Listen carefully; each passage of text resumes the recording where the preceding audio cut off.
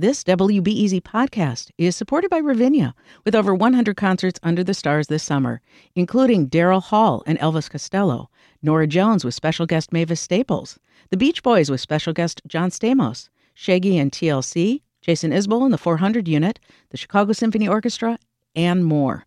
Their 30-acre park is nestled in a gently wooded area. Bring your own picnic or eat at one of the park restaurants. Tickets available now only at ravinia.org.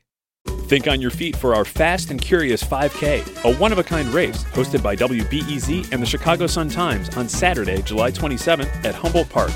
More info and early bird registration at wbez.org/events. I'm Sasha Ann Simons, and this is Reset. Well, here on the podcast, we cover arts, we cover culture, we take you inside the big stories and the conversations people are having around them. And we're also on top of breaking news. Like today, Janice Jackson, the CEO of Chicago Public Schools, announced she'll be leaving her job later this year. Jackson was a CPS student, teacher, principal, and a CPS parent. She's been running the district since 2018.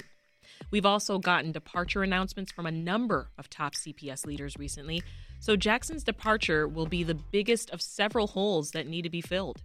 WBEZ education reporter Sarah Karp is here with some details. Hi, Sarah. Hey, how you doing? Doing well. We're keeping you busy here. This is. I did not. I actually heard about Rivera this weekend, but did you? And I heard something else was coming, but I did not expect this. So you didn't expect this? This is really crazy. I didn't. I mean, between the chief education officer and the chief operating officer, that's a big enough change. I mean, but this is huge. So. And Jackson's ties, as I just mentioned, they go back to her childhood, right? She's always said that this job was so personal to her. So you didn't see this coming, huh? That's what she said. She called it her dream job. I actually remember, I think the first time I met her was when she was principal of Al Raby High School, which is on the west side of the city. And the thing about it is that she was so young then. I mean, she was probably in her early 30s. And she looked so young that I almost mistook her for one of the students. Of course, I was younger then too, so I can relate. That happens to me too. Right. Every time I go to my kids' school, I'm looked upon as one of the high schoolers. This is a developing story, Sarah. So walk us through what we do know at this point. So we know that she put out a letter to everyone, including the media got it, saying that. Confirming that she is stepping down. She does not say where she's going. She says that she's very proud of several things that she's done, including opening a new high school in Englewood called Englewood STEM High School and an elementary school for gifted students in Bronzeville called Bronzeville Classical. We also know that Chief McDade, who I would have thought prior to this would have been her natural successor, is going to be superintendent of Prince William's School District in Virginia. And I'm not exactly sure where Mr. Rivera is going. So, we have a bunch of departures, and we have it at a very critical moment. I mean, we're just reopening schools right now after a pandemic. We have a huge influx of federal money that's about to come into the school district. We have perhaps the state legislature on the verge of passing an elected school board bill. So we have a lot of things going on, and to not have a leader will be very interesting. Mm-hmm. And this top district leadership all kind of leaving in this short window. What do you make of that? Like, why now? I have a lot of questions that I don't really have answers to. One thing that I will say is that this last year, I think, was extraordinarily hard on everyone, but very, very much on CPS leadership. These negotiations over reopening were really, really tough. And I think that they were exasperated. I think that at times, this is just my read on it, that they were a bit in the middle of the mayor, trying to portray the mayor's point of view, as well as trying to, negotiate with the union, and that was not easy. I don't believe that the mayor is a particularly easy person to work for, at least that's what I've heard. So, I mean, I don't know all the dynamics that are going into this, but I do think this last year has been very wearing on CPS's administration. Has Janice Jackson always seen eye to eye with the mayor? Publicly, yes.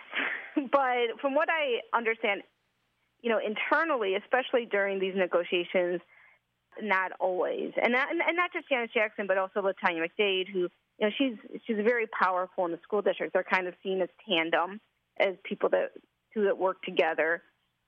Yeah, I don't know that they've always seen eye to eye. I think that there has been times that they've wanted things to go a different way.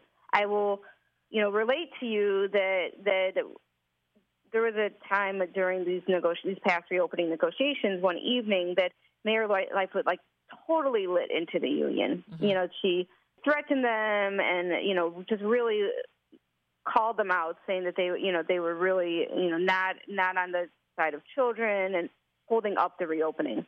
And I think that at that moment, the CPS leadership felt like they were much closer to a deal, and that the mayor sort of hurt the situation rather than help the situation. Yeah. And I think that being in those positions, when you have the mayor saying one thing, the union saying something else, and you sort of have to just be quiet, it's not an easy position to be in. Sarah, give us the timeline here. When will she actually step down? So she said at the end of her contract, which is in June.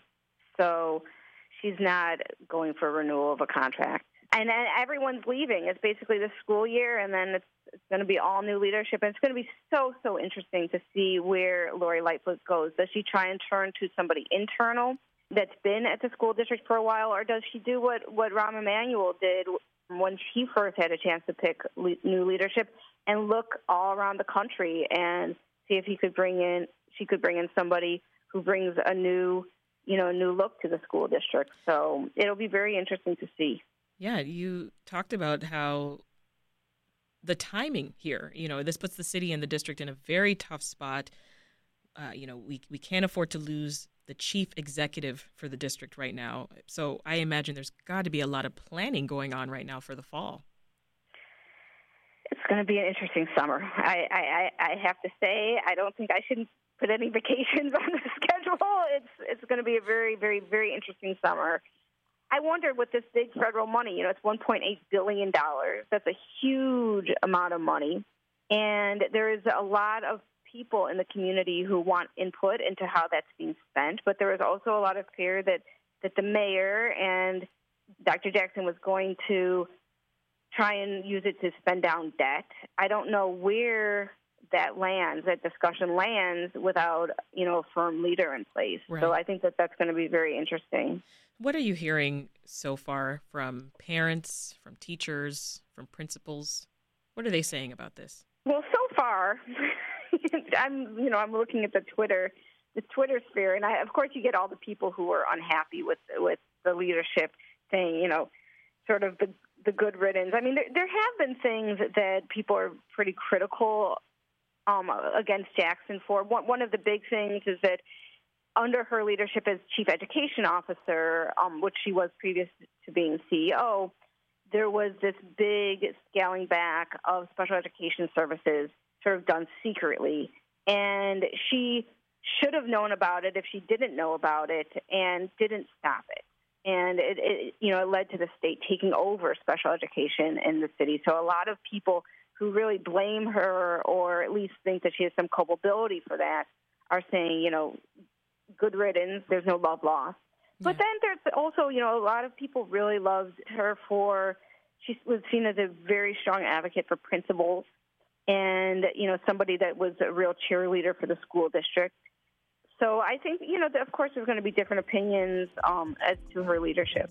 That's WBEZ education reporter Sarah Karp. We've been talking about the breaking news that CPS CEO Janice Jackson is resigning. Sarah, thanks for the update. Thank you. And that's today's Reset. Keep your eyes and ears on this podcast. We'll have more about the shifting leadership at Chicago Public Schools in the coming weeks. Meanwhile, take a few seconds to give us a rating and review. It really helps other people find us. I'm Sasha Ann Simons. Thanks for listening, and we'll meet again tomorrow.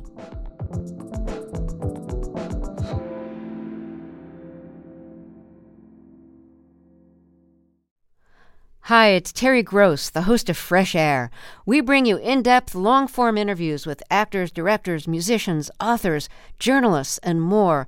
Listen to our Peabody Award-winning Fresh Air podcast from WHYY and NPR.